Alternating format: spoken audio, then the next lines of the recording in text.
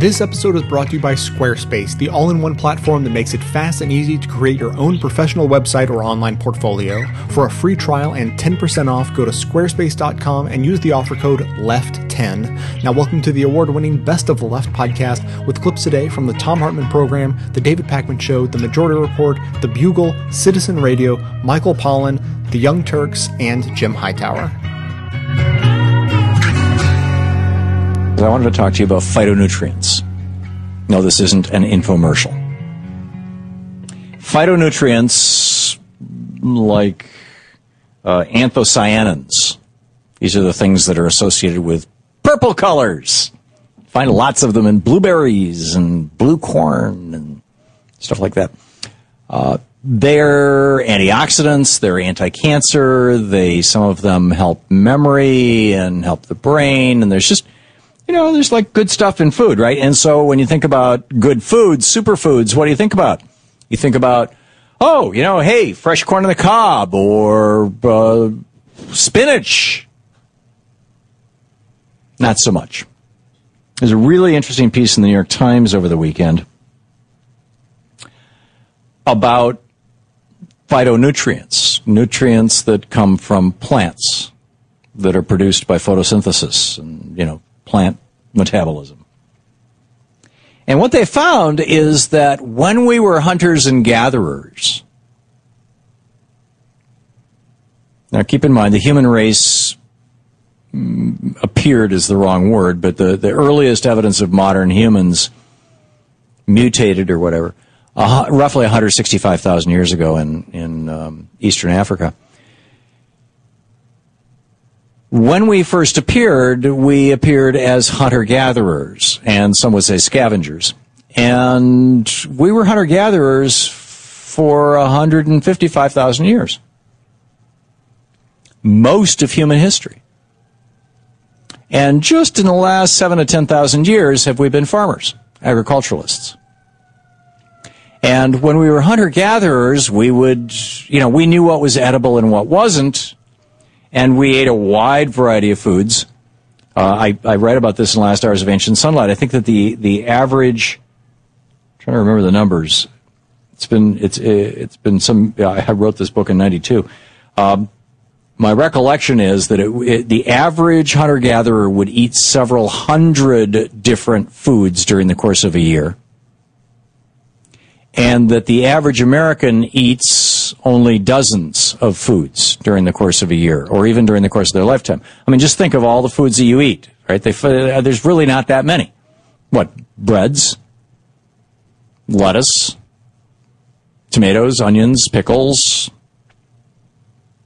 burgers, fish, whatever, if you're a meat eater, green peppers. I mean, it's just, there's you start adding them up and it's like maybe 30. And that's all we eat. And it used to be that, half the things out there that were growing, we would eat. I remember back in the 70s taking, Louise and I took a course at Wayne State University back when she was pregnant with our eldest. She and I took this course at Wayne State. We were living down in Detroit at the time on wild edible plants. It was actually, wild plant taxonomy was the name of the course, because you got to make it sound scientific. Taxonomy is the science of, organizing things into categories. But basically what we did is we went out in the woods, with the professor and the forests and the fields, and we picked, the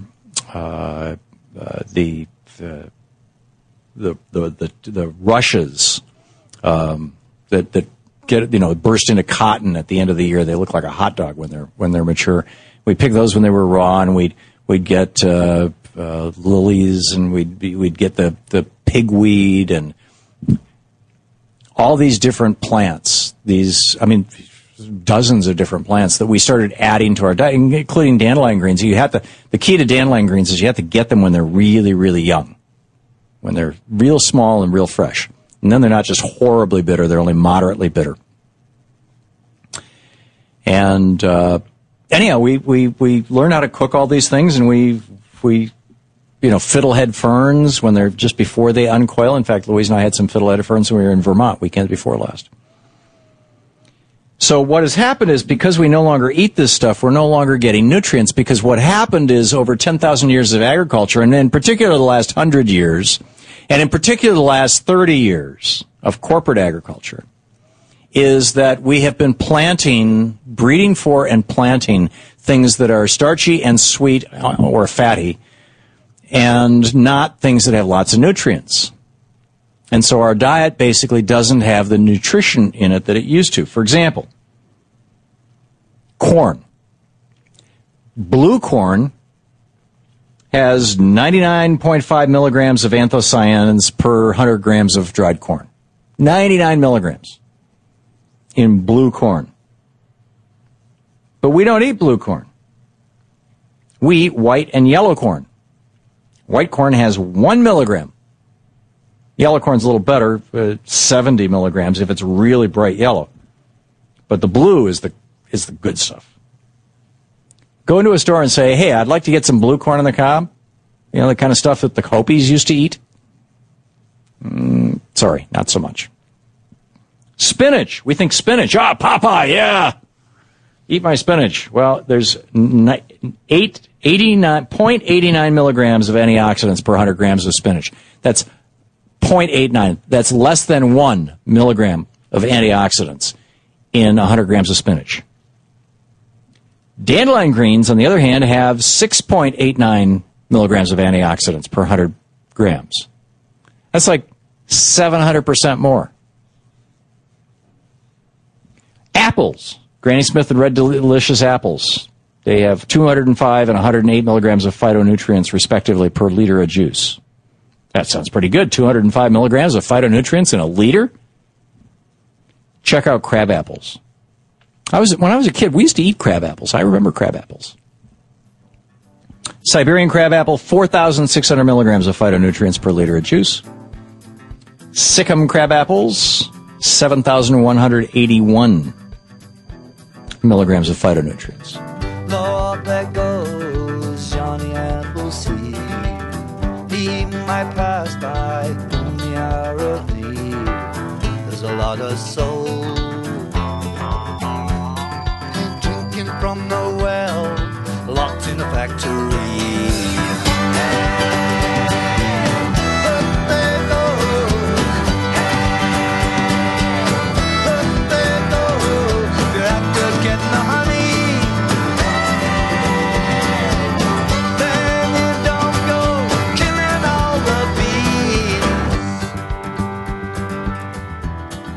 Welcome back to the show. Great to have you with us today. I was reading an article in Mother Jones over the weekend about superfoods, and we've talked about nutrition and foods and big food and all that stuff on the show quite a bit.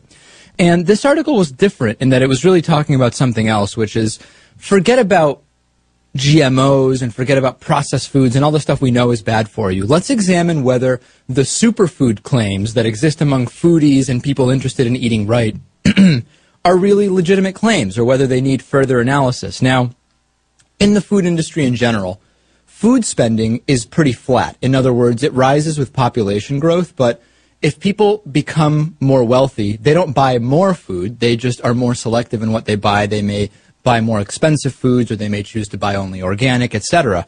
So one way that the food industry responds to this is they come out with these new and improved products all the time. So the idea is get people to buy more expensive products, the products that we produce as opposed to others. And one big trend in this has been the so-called superfoods like acai berries, goji berries, quinoa, chia seeds, all that type of stuff. And the reality is that most of the claims around these aren't false, but they're not really unique. Here's an example. Acai berries, right? The claims about acai berries are true. They have a bunch of phytochemicals. They have a lot of antioxidants. They could potentially prevent brain deterioration or cancer. But the reality is that blueberries, for example, have a lot of the same properties, but blueberries aren't really in or hip right now. Although for a while, blueberries were. Larry King talked about eating blueberries. I remember a big special on nutrition and this whole thing. And the reality is that the things being said about these superfoods aren't false, but they're just not that different than from a lot of other foods. And, quinoa is another good example. It's true. Quinoa delivers a complete protein, all of the amino acids that you can get in one complete package.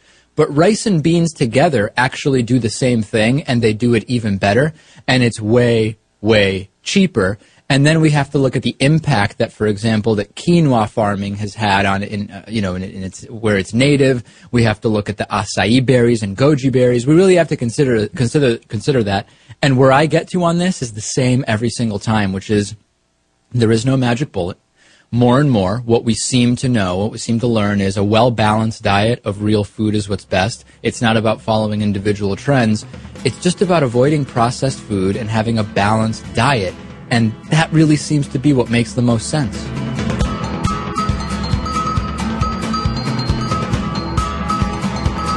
Squarespace is a platform that allows people of all skill levels to build incredibly powerful websites simply and easily. They have first-rate templates you can use to build a professional-looking website or online portfolio in no time.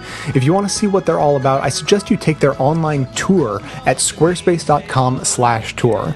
They give a great overview of what they can do and then show you why they're a great choice for businesses, photographers, bloggers, artists, and restaurants, just to give you a few ideas. And they even have built-in commerce tools powered by Stripe, so you can start selling right away if that's what you're into. So go ahead and give Squarespace a look, and then when you're ready to sign up, be sure to use the special offer code LEFT10, that's LEFT and the number 10, to get 10% off your purchase. So consider paying for a full year up front to get the biggest discount. And that code also lets them know that you're supporting this show with your purchase. So again, the offer code is LEFT10 to get 10% off when you create your own space at squarespace.com. You could have put things on paper. The rumors said that you're very sorry. Oh no, you're not sorry. Saw this audio, I think it was posted on America Blog. This is 14-year-old anti-GMO activist Rachel Parent. She's Canadian. This debate is taking place on a pro-GMO Canadian, on a Canadian TV show.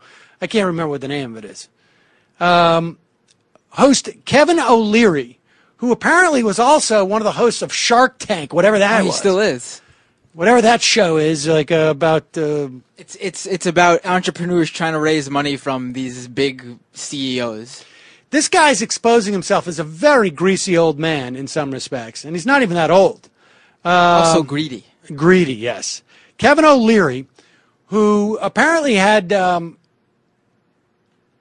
a lot to say about anti-GMO activists. And here he is. They've invited this 14-year-old on who challenged Kevin O'Leary at a public speech to a debate. And here's O'Leary trying to, and she's been on the show for a minute or two when this clip picks up. Here's O'Leary pretending that he cares about poor, starving kids in third world countries. Of course, this is a debate about GMO usage and labeling in Canada. But here's O'Leary trying to trump her arguments. Play this clip.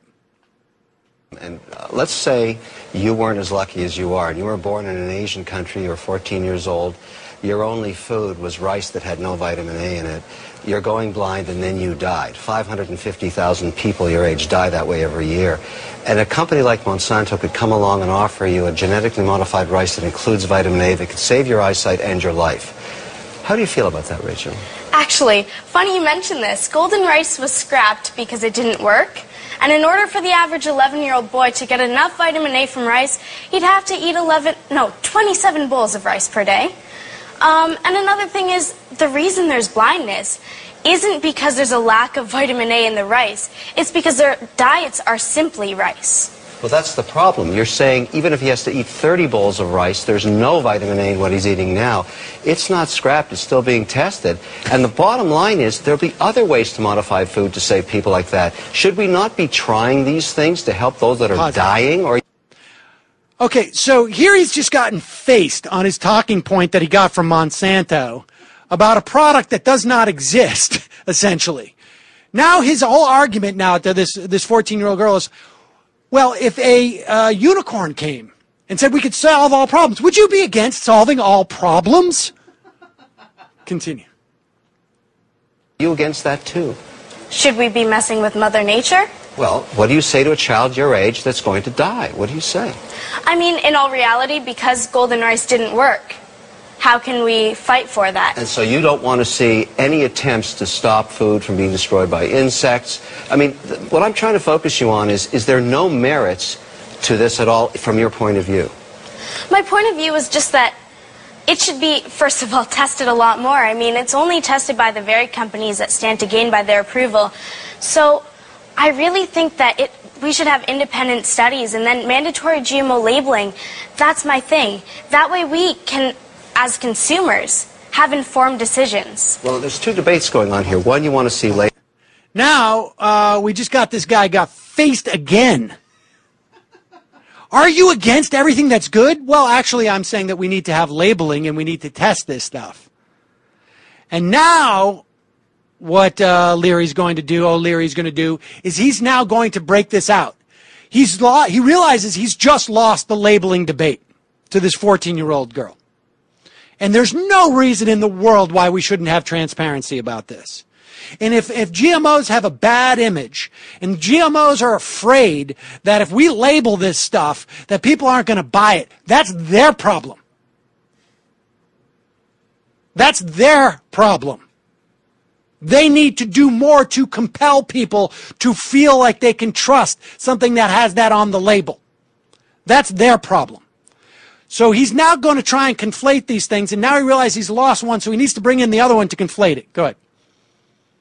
Labeling, that's one thing. But are you against modifying food at all? Which one? I know this sounds radical, but yes, I am against genetically modifying our food. Rachel, I have a problem with that. That may be causing, or basically giving a death sentence to millions of people around the world that are not as fortunate as you are. You know that GMOs actually don't have higher yields either. Look, the point is to stop experimentation in a science Pause like it. this. Now, he just lost the debate. He's trying to make the argument that by saying that you're against genetically modified foods, it's a death sentence. You're causing people to die by being against it. And then she says, well, there's no evidence that it is stopping the deaths of anyone. There's no higher yields. And then he's going, now he has to change the debate again to saying that she's against experimentation. Go. That has so much promise could be a huge mistake and effectively be a death sentence for those that need higher yields if they can get them. Okay, so he's now shifted the debate from you're against GMO foods, you're against labeling, you're against the existence, assuming they could do what I'm claiming that they can do, but we both now acknowledge they can't. So now you're against experimentation. Well, she responds a couple of minutes later. First, she had talked about the difference between hybrid and GMO, the notion that we've always had hybrids, but GMO is very different. This you're taking DNA from different organisms that would never essentially be able to be injected into someone else's or something else's DNA. But then she goes on to talk about. You talk about experimentation, there are no independent tests. For instance, a common trait is pesticide producing. So they'll make the crops pesticide producing, but they haven't adequately tested, and Monsanto's longest study is 90 days.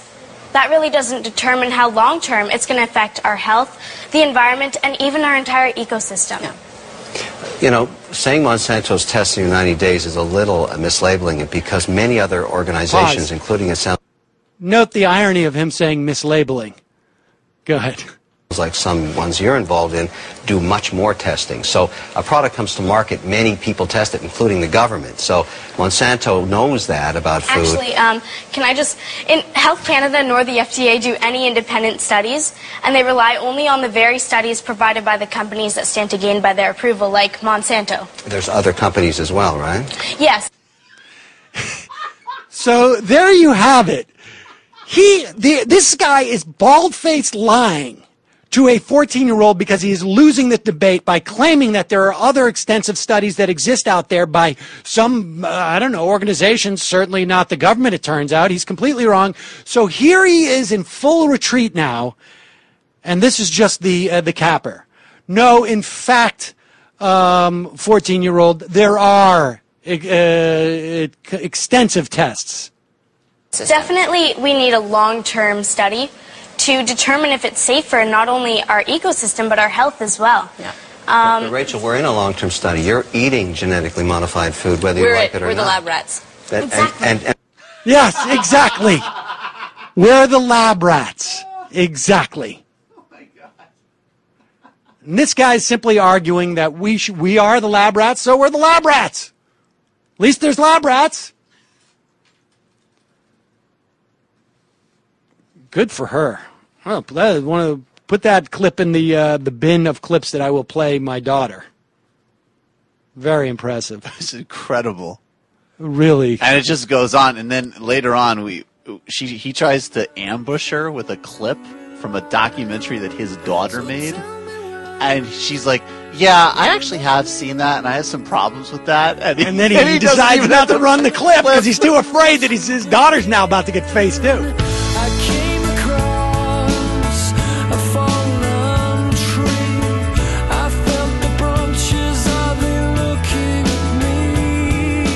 Hi, I'm Sam Cedar. You may know me from my shows on Air America Radio, from filling in for Keith Olbermann on Countdown, or even, God forbid, my directing shows like Comedy Central's I'm with Busey.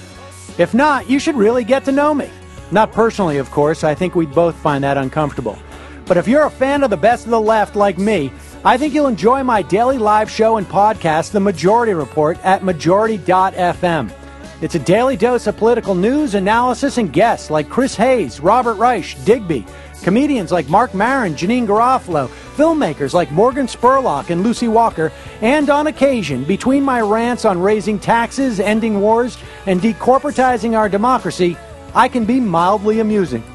I'm unbought and unbossed daily on The Majority Report at majority.fm.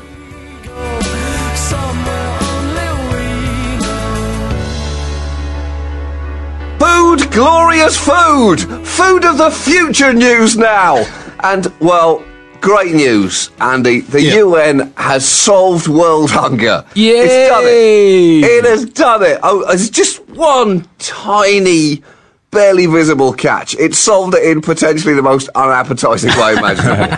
How? Well, let me put it this way. You know that thing that you just stamped on with your foot when it crawled across the floor? Eat it, because you better get used to the taste of it. It's what we're all going to be eating in the future. Essentially, a new UN report has revealed that eating more insects could dramatically help fight world hunger. And, there's already a precedent for this working. Right now, over 2 billion of the world's population already include insects in their diet, and apparently insect farming could be one of the ways to address food and feed security. That's what the UN report says. Now, for a start, Andy, I love the idea of an insect farm. And when I say I love it, I mean it makes my skin crawl. Although, to be fair, insect farm as a term is basically directly interchangeable with New York City. This report might solve New York's budget problem in a single heartbeat, because New York now holds spectacularly large resources of the world's next foodstuff. No longer is this the filthiest city on earth, Andy. Now it's instantly transformed into a sustainable free-range gourmet cockroach farm. What's for dinner tonight, sweetheart? I don't know, honey. Let's see what we've got behind the fridge. In fact, Mayor Bloomberg, Andy here, he should include this in New York's next tourist commercial. Are you hungry? Looking for a high-protein, low-fat snack? Why not just come to New York City and cycle down 2nd Avenue with your mouth open? But, I'm not at all happy about this, John, because, I like my food, and there's no way I'm prepared to eat insects. The mashed-up connective tissue of pigs, happy with that. The livers of birds that basically amount to aerial vermin, the hacked to pieces corpse of a mechanically slaughtered baby cow? Absolutely. Insects? Never. Unless they're basically insects that live in the sea, in which case, oh yeah, give me a bit of mayonnaise and let me rip its head off and eat it whole, stomach included, in one go. I don't care if its dead eyes are staring at me and if it was waving at me from a bucket 10 minutes ago. Yum. The report argues that wasps, beetles and other insects are currently underutilised as food for people and livestock. Insect farming is, they say, one of the many ways to address food security. They're particularly important as a food supplement for undernourished children. Insects are everywhere and they reproduce quickly, the report says, and they Randy little bastards. Yeah, and they have lovely chip in, Andy. And they have a high growth and feed conversion rate and a low environmental footprint. It states that nutritionally, you can get just as much protein from a meal of crickets than a meal of meat. And it goes on to say that the key obstacle in Western countries to insects as a foodstuff will be consumer disgust. Now, here's the thing, Andy. That seems like a pretty big f***ing obstacle, to have people disgusted by something. You've got to be a pretty amazing salesman to overcome inherent revulsion. What can I do to put you in this brand new Chevy Volt today? It's okay. I can wait for your gag reflex to stop. Don't worry, people often have that response. Sure, I can give you a mint, no problem. So, let's talk about this car. Oh boy, no need to worry. Let me fetch a mop. That's not an easy sale to make, Andy. But the thing is, you say that, John, but, consumer disgust seems to be quite easy to overcome. There's a lot of things we'll tolerate, as the price of our T-shirts will testify.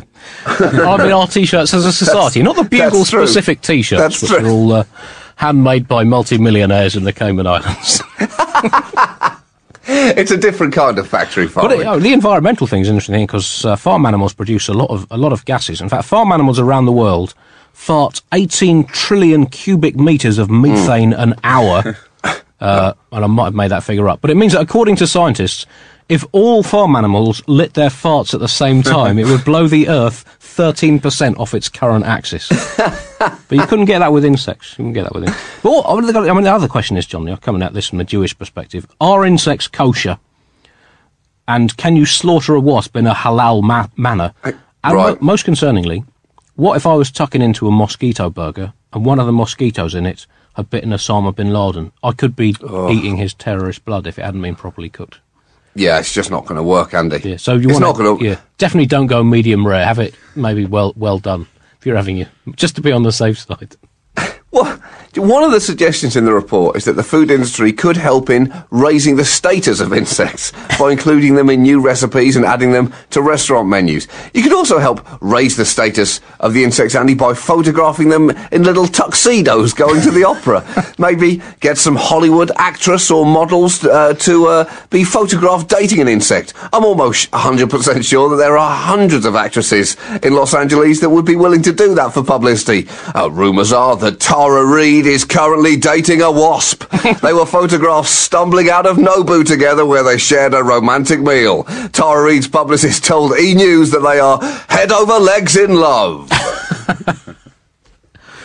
But the world has never quite mastered the issue of food and food distribution, and with population continuing to inflate, we're going to have to address this, John. It's become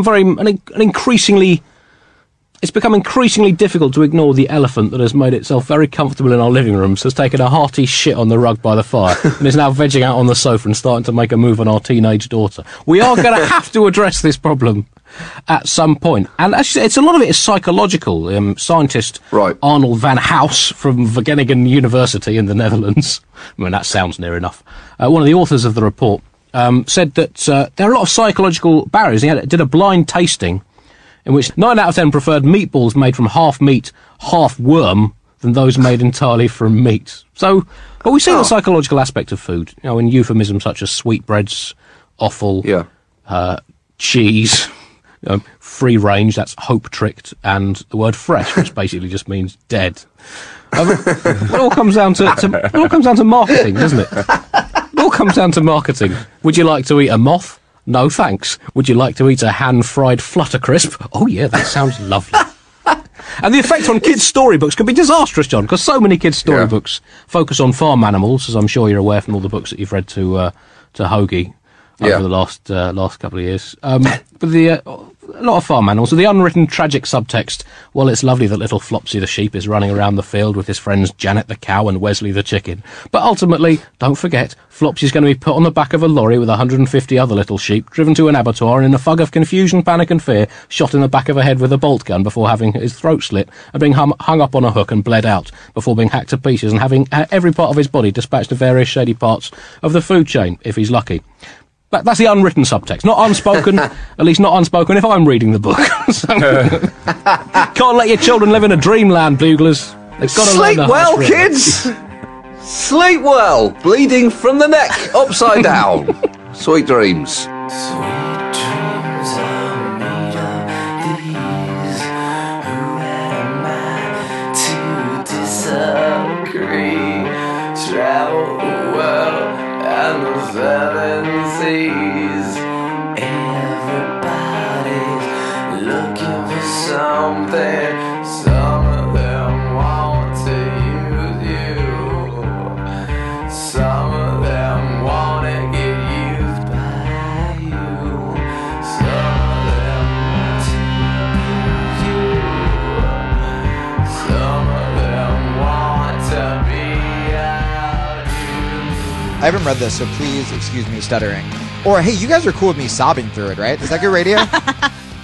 It could sound really stupid read. Jamie, you have to just read it. All right, here we go. Turns out I'm an alcoholic. And then I wrote, hooray, fuck shit.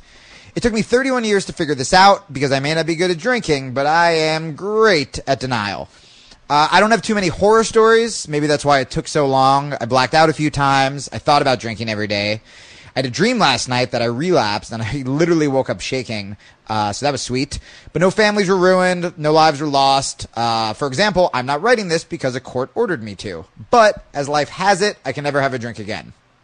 I caught it before I made the news. How do you know if you're an alcoholic and not just a social drinker? Well, if someone asks you, why do you drink? And you respond with, so I'm not sad. Oh no, you have a problem. I'm a comedian, and literally the day after this, when I should have been with loved ones solemnly reflecting, I had gigs in Kentucky, New Orleans, and Austin, Texas, bastions of sobriety. I had no idea how much booze played a role in my life until I quit. I saw it everywhere I went. In Kentucky, I was offered drinks before my show, after my show, in a mall, and a Whole Foods. Whole Foods, which is supposed to be filled with health freaks, but no, it's filled with liars. Was it free range wine? Go fuck yourself, Whole Foods. Sorry, I'm like throwing in words because, you know. When I told the woman at the Kentucky Mall I didn't drink, she actually said, you're not an alcoholic if you make the wine yourself, and then started laughing. I think that's pretty much the definition of an alcoholic. Like, if I ever find myself in my apartment stomping grapes in a dark room full of barrels, please call a nearby rehab. Or, if I find myself drinking homemade wine in a mall. In New Orleans, the next day was even crazier. When I told a woman at my hotel that I didn't want a beer, she offered to show me her boobs. First of all, where were you when I was 17? Second of all, that's crazy. I was in town the day before something called the Red Dress Run in New Orleans, which I think sums up NOLA perfectly. Everyone, men and women, get up bright and early, and they run in red dresses for charity, but they do it drunk in the morning. We're going to run for charity. Great. Drunk. Why? New Orleans. Oh. But I survived. I survived New Orleans. I survived Austin. I survived Texas, and I was proud. I did it. The problem was something still didn't feel right. So 4 days after I came home, 4 days after I admitted to having a drinking problem, 4 days after I knew I was still hiding something, I also had to admit the big one, which is I have an eating disorder. Line up, ladies and gents, an alcoholic with an eating disorder? Are we on The Bachelor? But I have an eating disorder, which is weird to say. I have an eating disorder. There it is. I have an eating disorder. Alcoholic with an eating disorder because I have a flair for the dramatic. And a stand-up comedian with a drinking problem seemed cliche. What I do with alcohol, I also do with food, but much worse.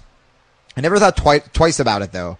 A lot of times people don't take eating disorders seriously because we all need to eat food to survive. We don't all need cigarettes.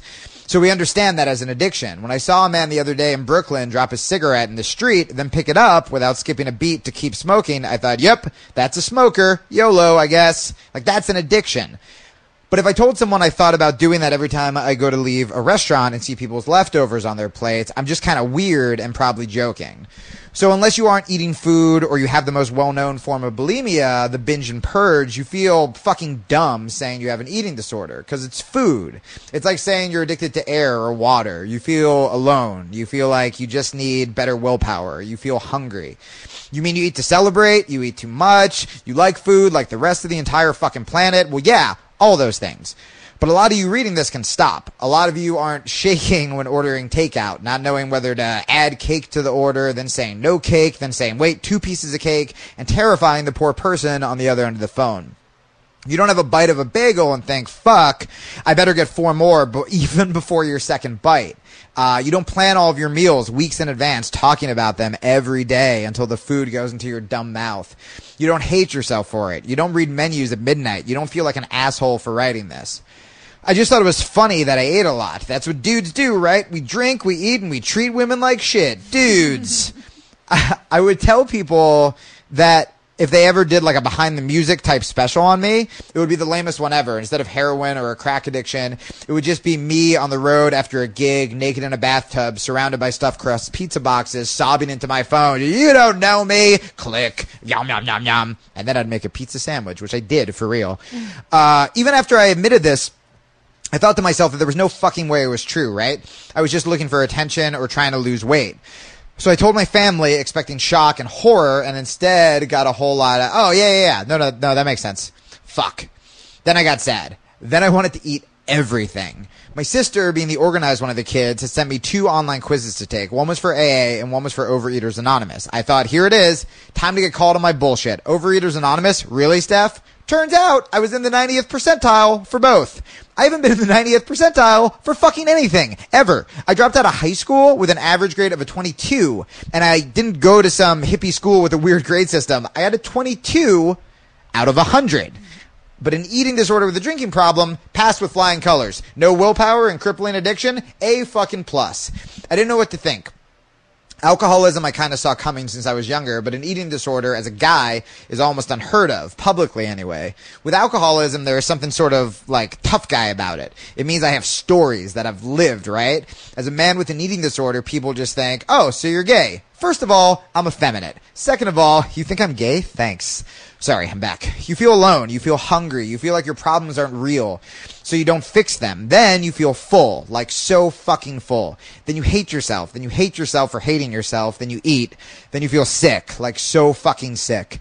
Then you start planning your next healthy meal to make up for the sickness. Then you think, well, I already fucked up today, so how about one last huge meal? Actually, it's Friday, so how about one more huge weekend? Like so fucking huge. Then Monday happens, and you're ready to get back on track, but now you have a headache from sugar withdrawal. It's like train spotting, but with carbs, and you feel dumb. You feel dumb again, like so fucking dumb. And this is your life. So I'm writing this for everyone who struggles with addiction, but I really want men with eating disorders, diagnosed and undiagnosed, to read this, and I really want young men to read this.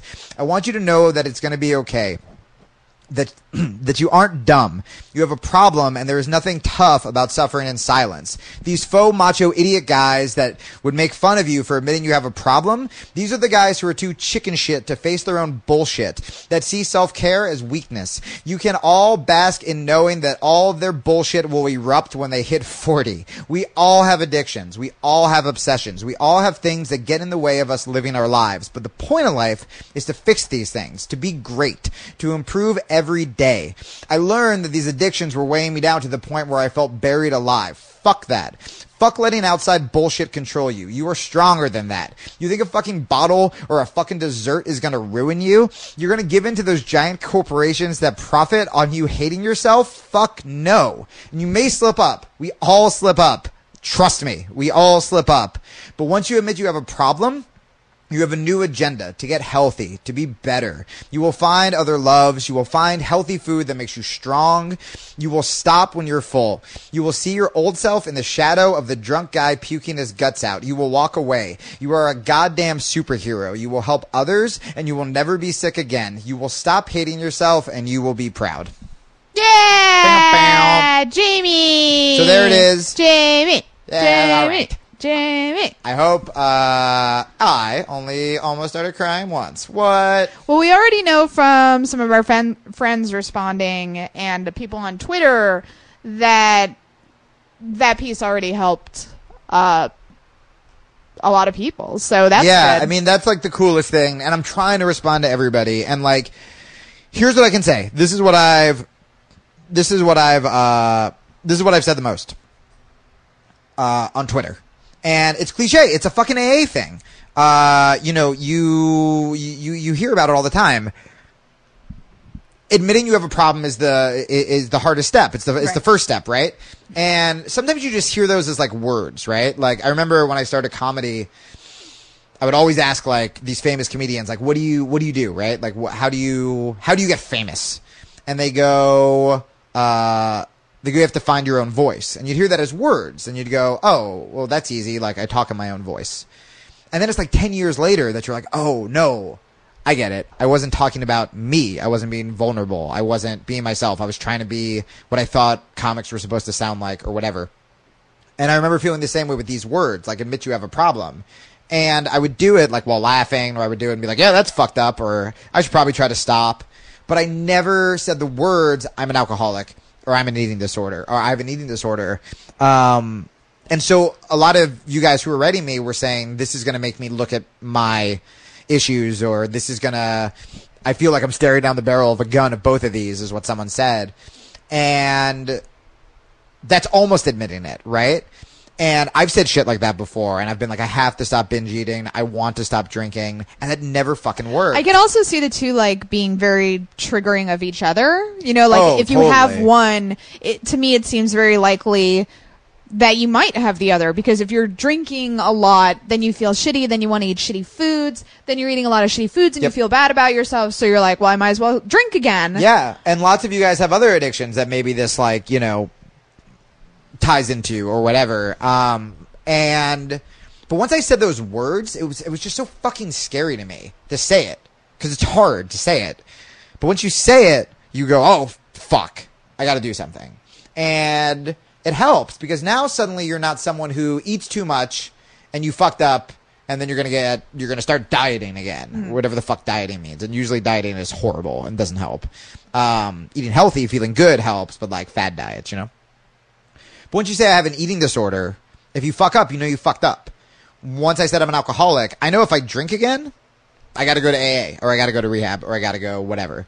If I just said I'm going to stop drinking, or I'm going to cool down, or I'm going to take a break, then it wouldn't matter. And it progressively gets worse every time you try to stop, and you get better. I mean, I've experienced it. I've seen my family, my friends experience it.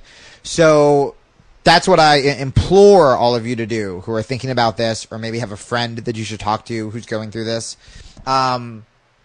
Because, you know, it's only been 3 weeks that I've been sober and healthy, but I feel fucking great. I mean, it was hard. It was really hard, and I hope I don't fuck up again, but like, I feel like another person. I feel like if I can do this, I can do anything. And I know for a fact how fucked up I was, and that if I can do it, you guys certainly can, because I am a mess. Lately I've been thinking maybe I should just give up, but I ain't going out, so send a message. We are the ones that come in the wreckage. Send a letter to the captain. Send a message. We are the ones that come in the wreckage.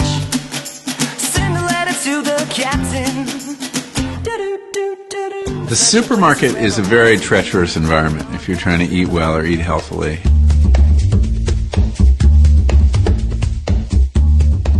It's a very sophisticated landscape that's been designed to extract as many dollars from your wallet as possible. Everything from the music, the number of beats in the music you hear, to the location of products on the shelves, to the layout of the whole thing is designed to get you to buy as much as possible. So, for example, the milk will always be the maximum number of paces from the door. And the reason is that most people want to go get a quart of milk, and they want them to pass as many other things on the way as possible. So the path to the milk will have many, many temptations along it. The height of items in the supermarket, eye level, is the most profitable items, the highest markup. Lower profit items that might be better for you are at the bottom. So you'll always see the highly processed cereals up here, and maybe the oatmeal, less processed, less profitable down here. In general, the supermarket is laid out so Whole Foods are on the perimeter. By Whole Foods, I mean unprocessed real food, whether it's produce, milk, fish, meat. And in the middle is the most profitable, highly processed junk food. So one way to navigate the food market, if you're concerned about your health and you're trying to avoid eating a lot of junk, is try to shop along the edges and try not to go into the middle, or go into the middle as little as possible, and you'll do a lot better.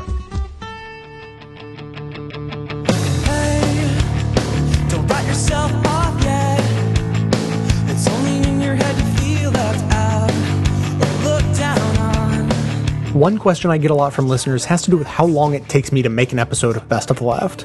Well, between all the research, show prep, and actual editing, it comes out to around 20 hours of work for each one of the 10 episodes I make every month. Obviously, this is only possible because of the listeners who chip in a few bucks each month to make it happen, so if you appreciate this show and think it provides a valuable service, then please think about becoming a member at the $10 a month level. That's only $1 a show after all. I've always believed in giving away the show for free so everyone can hear it without restrictions. So if you can afford $10 a month, that covers yourself and several others who maybe can't afford to pay but who need to hear the show as much as anyone. As thanks, members also receive bonus content including extra voicemails, behind the scenes stories, and more of my personal musings. Thanks so much for your support. It just takes some time, little girl in the middle of the ride. Last year there was this huge controversy about pink slime, and for those of you who don't know what it is, Jamie Oliver really brought it to the national attention. Basically, it's connective tissue, the throwaway parts of an animal or of the cow, and they basically get thinly ground, and then or finely ground, I should say, and then they get treated with ammonium and basically they turn it into burger patties. And it doesn't sound like the healthiest thing to eat, but Americans were eating it in large quantities and not really knowing about it. Well, it turns out that a bunch of school districts throughout the country decided that they're no longer going to serve pink slime to the kids. But now all of a sudden there are schools in 7 states that have decided, we're going to bring it back because no one's really talking about it anymore. It's no longer on the radar.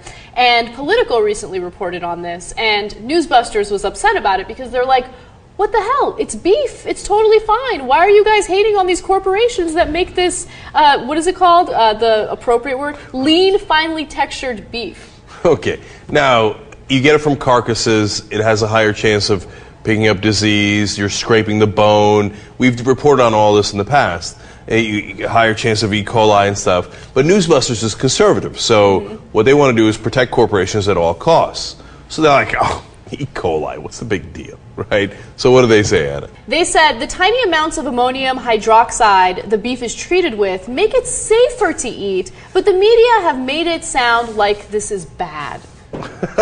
Tiny amounts of ammonium hydroxide, it's good for you. Schlupen das ist Vitamin. So let me just say, according to the Newsbusters rebuttal to what Politico wrote, they're like, look, it's parts of the cow that are difficult to scrape off, so, they find a way to get those parts, and they ground it, and it's delicious, and it's fine. You treat it with the ammonium hydroxide, or, hydroxide, and it's totally okay. But what you're failing to mention is that usually it's throwaway parts, like connective tissue. You know what I mean? It's the part that isn't very appetizing. So, and as Cenk mentioned, it's the part that usually carries diseases that'll make you extremely sick. Now, by the way, if you were a true conservative, you would actually love that they took pink slime out of the burgers and the ground beef, because that's the free market at work. The consumers responded. They don't want this. No matter what you think of how lovely the hydroxide is and how lovely the scraped off connective tissue is and the E. coli is, consumers said we don't want it, and so they took it out of the beef. But in reality, conservatives in this country, unfortunately, oftentimes don't really believe in capitalism or free markets. Right. They believe in corporatism. So they're like, must protect corporations. Whatever the corporation was doing, it was great. Eat up that pink slime. It's good for you. So let me jump in and tell you guys a story that just blew me away. Back in 1997, the USDA started this pilot program with pork producers. And the pilot program basically went into 5 pork factories and told them, listen, we are going to allow you guys to self-regulate. We're looking for ways to save money. No, that sounds like a great idea. And at the same time, we want to, of course, test the product to make sure it's okay afterwards. But you guys can have private inspectors, basically self-inspection, which we all know isn't going to work when you have a profit motive. Well, they did that, and what they discovered was that 3 out of 5 of those pork factories produced meat that got people extremely sick. They had fecal matter. It was ridden with E. coli. And it's just another example of how self-regulation doesn't work. I'm not one of those crazy libs who's like, we need to regulate everything. You know, we did that story about tattoos yesterday, and I said it's over-regulation, just let them go. That's fine. But when it comes to food that people consume, you need regulation. You can't rely on that corporation or that factory to regulate itself. They're going to want to save money. It's part of the core function of government is to protect its citizens. Yes, that's true when you come to the military, the cops, but also the Food and Drug Administration. We have to know that the food we're eating, the drugs we're consuming are safe and are not going to kill us.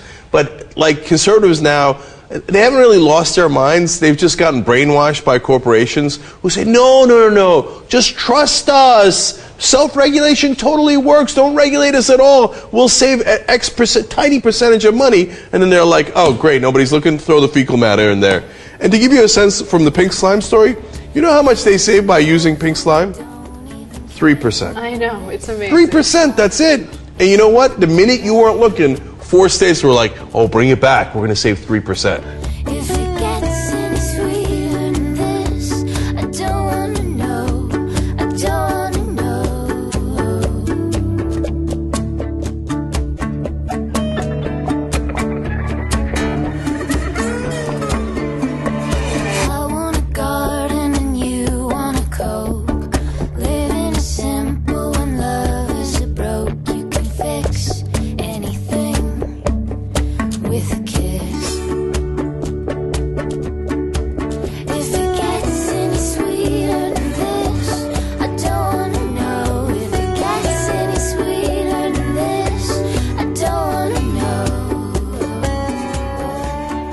Some aspects of American agriculture are quite odd. For example, to meet a farmer these days, there's no need for you to venture out to the hinterland because thousands of them actually are city slickers. And they're really slick. For many of them, neither plant nor harvest wheat, cotton, peanuts, or any crops at all. Rather, relaxing in their often luxurious urban nests, they farm the federal farm bill, harvesting millions of dollars each year from taxpayers. A new report from the Environmental Working Group reveals that more than 18,000 people living in America's 54 largest cities pocketed about $24 million last year from the Ag Department's direct payment program. New York City, for example, has 152 of these farmers. San Francisco, 116. Chicago, 393. Denver, 821. Tampa, 100. Tucson, 328. And Houston, 1,405. That's because the program makes payments not only to real farmers, but also to people who merely hold an ownership interest in farmland, whether or not any crops are raised on it, and even if the city-dwelling recipient has never visited the place.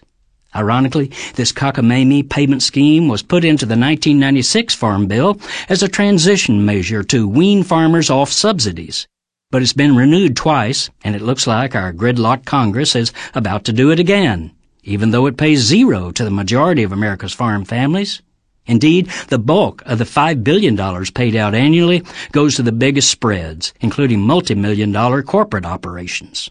This is Jim Hightower saying, even if Congress creditors finally muster the political gumption to stop this absurdity, they intend to replace it with a more bizarre crop insurance scam that's a guaranteed income program for multimillionaires. For more information, go to ewg.org.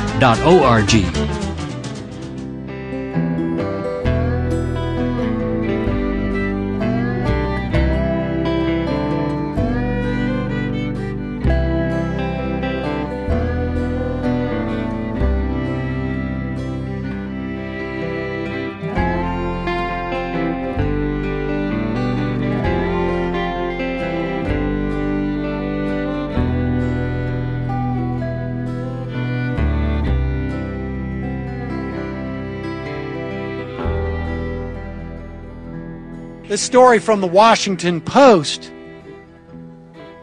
from Sunday. A meat inspection program that the Agriculture Department plans to roll out in pork plants nationwide has repeatedly failed to stop the production of contaminated meat at American and foreign plants that have already adopted the approach, documents and interviews show. That's comforting. Hey, what happened? The program allows meat producers to increase the speed of processing lines by as much as 20% and cuts the number of USDA, DA, and safety inspectors at each plant in half, replacing them with private meat inspectors employed by meat companies. Why might that be a problem? I really have no idea. I mean, if you're working for the guy who is interested, or gal, who is interested in speeding up your lines and not getting bogged down in this whole thing about fecal matter in your beef, that may end up being your job number one. Just make sure that the beef gets rolled off the lines quicker. The approach has been used for more than a decade by 5 American hog plants under a pilot program. But 3 of those plants were among the 10 worst offenders in the country, with serious lapses that include failing to remove fecal matter from meat, according to a report this spring by the USDA Inspector General. The plant with the worst record by far was one of the 5 in the pilot program. In these cases, contaminated meat did not leave the plants because it was caught by government inspectors once it reached the end of the processing line. Well, let's get rid of those guys too and put some private inspectors in there so that this meat can roll off those conveyor belts quicker. But federal officials consider this too late in the process and repeatedly cited the plants for serious safety failures. While the inspection procedures are still in the experimental stage, the USDA has allowed other countries to use a process deemed to be equivalent in plants producing red meat for export to the United States. Within the past 2 years, plants using the procedures in Canada and Australia have experienced a rash of problems. That's according to emails, letters, and other documents. For example, a Canadian beef processing plant using the inspection system had to recall 8.8 million pounds of beef and beef products tainted with E. coli, about 2.5 million pounds of which went to the U.S. market. Now, I know my libertarian friends would say, why not just put the fact that this meat is more likely than other meat to contain E. coli, therefore we're giving you a 20% discount. Isn't that the Milton Friedman suggestion that he gave about the pintos? Look, you got a 20% more chance of getting E. coli. We're going to give you a 25% discount on the beef. You can roll the dice. Since the beginning of last year, 11 shipments of beef, mutton, and goat meat from at least 4 Australian plants using the procedures were stopped at U.S. ports because of contamination, which included fecal matter and partly digested food, records show. Those of you who are listening live during lunch, I hope you're having a cheese sandwich. USDA officials have told federal auditors that the agency plans to complete its evaluation of the pilot program by the spring and hopes after that to propose rules for expanding the inspection system nationwide. Excuse the pun, but I think that puts the cart before the horse. Dozens of chicken plants have also been enrolled in a similar pilot program. These new meat inspection programs dates to 1997 when the USDA announced it would allow 5 large hog plants to enroll in the Hazard Analysis and Critical Control Point-Based Inspection Model project, commonly referred to as HIMP. This, of course, was a function of heavy lobbying by the meat industry. In a separate report issued this month, the Government Accountability Office said it would be difficult to recommend that experimental procedures be extended across the country based on the pilot program. I'll say. You notice how all of these proposals that libertarians will say to you, ultimately the types of policies they're pushing will make big business somehow more accountable because they won't be able to collude with governments. But why is it that big business is always pushing for libertarian proposals if it actually threatens them? What's that? Oh, you're saying, I'm saying, like, every time libertarians are like, well, really, business will be more accountable without regulation. But it always seems like libertarian proposals are always lobbied for by big corporations. Well, that's because they care about the greater society. It may be more onerous on them, but these industries really, at the end of the day, care about society more greatly. Although, I hadn't thought of it that way before. Although, the idea is that they're acting in their own best interest, and that's going to bring about a greater societal benefit. I don't know. It gets a little bit complicated, I guess, once you start getting into the weeds or into the. It goes from exhausting to really, literally nauseating.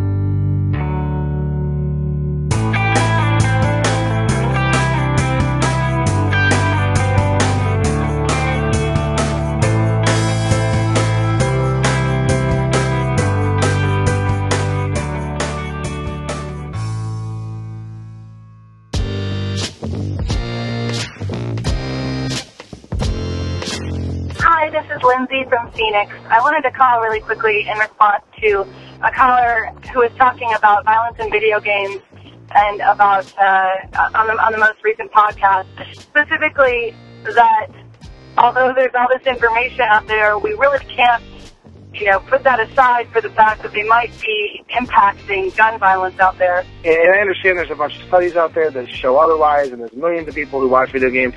All I'm trying to say is I think that we can't just say video games. No, that's not it.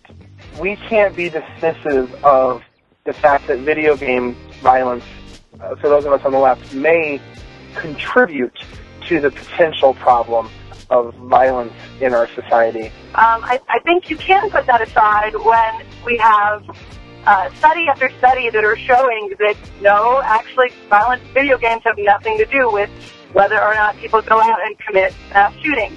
In the same way that they could talk about it all they wanted in the 80s and 90s about rock and roll and metal adding to suicide or adding to gun violence, and it didn't do that either. I think it's really important that we don't let science aside. And the second thing I wanted to bring up, which I think would be a great topic for a future podcast, is the false equivalency between the right and the left. The effective conversation is basically being drowned out by the extremists on both sides. And I would argue that Wayne LaPierre, he's an extremist on the right side. And I would argue that we've got our own, like Ed Schultz and Cenk Uygur, on the left side of things, who are extremists. I appreciate the caller's effort to say that, yes, we have some quirky people on the left in the way that there are quirky people on the right. But I think it's a pretty extreme false equivalency to say that Cenk or other left-wing pundits, talking heads, are the same as Wayne LaPierre, who is owned by the gun industry and whose only job it is to make us all think that if we have a gun, we're going to be safer. Cenk doesn't do anything of the sort, and he's not paid for by those same kind of people. So even if you're not a fan of his, I think we do that far too often, where we try to be fair on the left. So we say, I know they've got crazy people, we have crazy people, or they've got politicians doing bad stuff, we've got politicians doing bad stuff. I'm sorry to be biased on the left, but I really don't see it as an equivalency. So anyway, thanks very much. Keep up the great work. I really appreciate your podcast. I've been a listener since day one. And thanks. Bye. Hi, Jay. This is Jake in Lincoln, Nebraska. I just listened to, I believe it was episode 755, and the fellow at the end wished to remain anonymous because he is a recovering alcoholic / drug addict.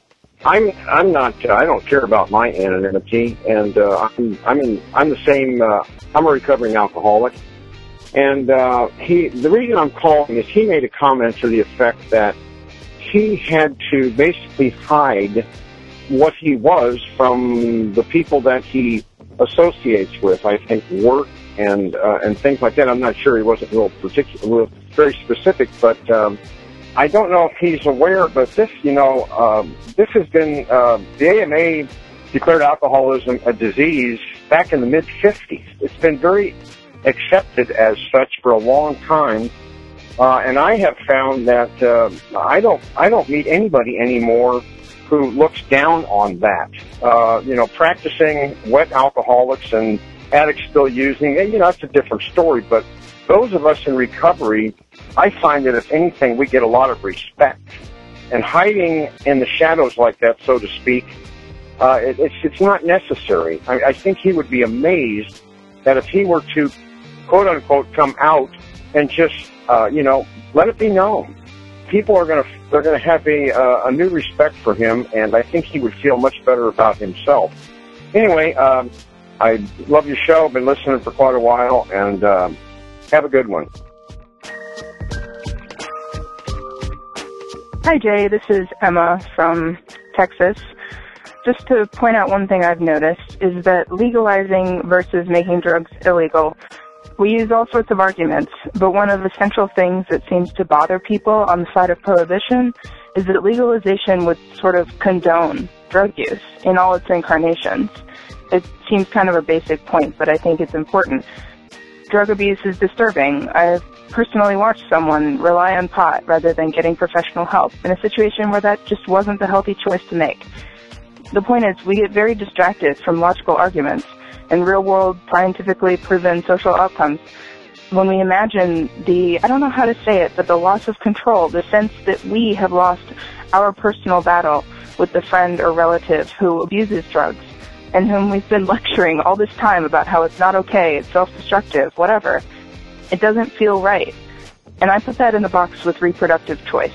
It doesn't feel right if we concentrate on how we personally feel about ending pregnancy, then it doesn't feel right. But it is. I don't want my friend to feel legitimate about the way she's been abusing, but that's a selfish desire, and I need to overcome that in order to believe in what's right for society as a whole. Thanks, Jay. Thanks for listening, everyone. Thanks to the volunteers who helped gather clips to make the show possible, and thanks to all those who called into the voicemail line. If you'd like to leave a comment, question, or to relate your first-hand experience from a political event you've attended to be played on the show, the number to dial is 202-999-3991. So just a real quick note on sort of the, my personal inner workings in terms of, which messages get played on the show and which ones I decide to respond to. I just thought you might find it interesting that the first message played today was a response to a message played on the previous episode. And on the previous episode, I very specifically and intentionally did not respond to that call at all. The guy saying that although scientific evidence shows that violent video games do not cause people who play those games to become violent, it really feels like there might be a connection there, and so we shouldn't dismiss it. And I thought, I'm not going to touch that at all, not because I didn't want to or didn't think it needed to be responded to, but because I thought that is exactly the sort of thing that I can practically guarantee someone is going to call in and respond to, which is exactly what happened today in the first message that was played. So I love when that works out exactly as hoped. But speaking of the voicemails that come in, I'm starting to get more than can be played in the show. And I mean, that's been happening for a while, but more like, there are good ones that I really wish would fit into the show and they just don't quite fit. And, some of them it's because they're too long. And so it's sort of unfair to let someone talk for 5 or 7 or 8 minutes. And, while there are several other people who have called in and left perfectly good, but shorter messages. So I try to mix it up a little bit. We get more voices in there, which is making now the members only bonus content that much more valuable. So I'll do just a quick shameless plug, but especially because the stuff going on there is pretty interesting. I got a message from a woman. It was 7 or 8 minutes long after one of the most recent episodes on feminism, in which she basically claims that, my idea of how to do a show on feminism doesn't comport with basically her concept of what feminism should be at all. And she spoke at length about that. So I went and I played that in full on the members only feed. And so now there's a conversation going on about that. Got a couple more, responses to her. And so there's a little bit of an interesting conversation about feminism going on there. And then also recently I did an analogy about privilege of any kind, white privilege, male privilege, and so on, being sort of like a bank error in your favor. It's not something that's your fault, but it's still, benefiting you. And Colby called in and left a really great addendum to that. But, it's about 5 minutes long. He goes into some detail, and so that's definitely going to get played on the members only show as well. I might, give a brief overview of it in a coming episode. But, really interesting stuff going on. So if you like the voicemail section, I owe it to, myself and the health of the show, and, but also to you if you're interested in becoming a member and getting more of the voicemail section and interesting conversations going on and my responses to them. All of that comes along with the membership to the show, which obviously is how the show survives in the first place. So if you're interested, check that out at the members only or the members tab at the website. All the details are there to sign up, and as soon as you do, I will send you all the details about getting that extra content. So that's going to do it for today. Thanks to everyone for listening. Thanks especially, of course, to those who support the show by becoming a member or making one-time donations. Stay tuned into the show between episodes by joining up with us on Facebook and Twitter, and for details on the show itself, including links to all of the sources and music used in this and every episode, all that information is always posted in the show notes on the blog. So coming to you from inside the Beltway, yet outside the conventional wisdom of Washington, D.C., my name is Jay, and this has been the Best of the Left podcast, coming to you every third day, thanks entirely to the members and donors to the show from bestoftheleft.com. And it's a crying shame how we get so trained. We can't see past our own sad stories and wonder what we're missing. We can't see past our own sad stories and forget how to listen. We can't see past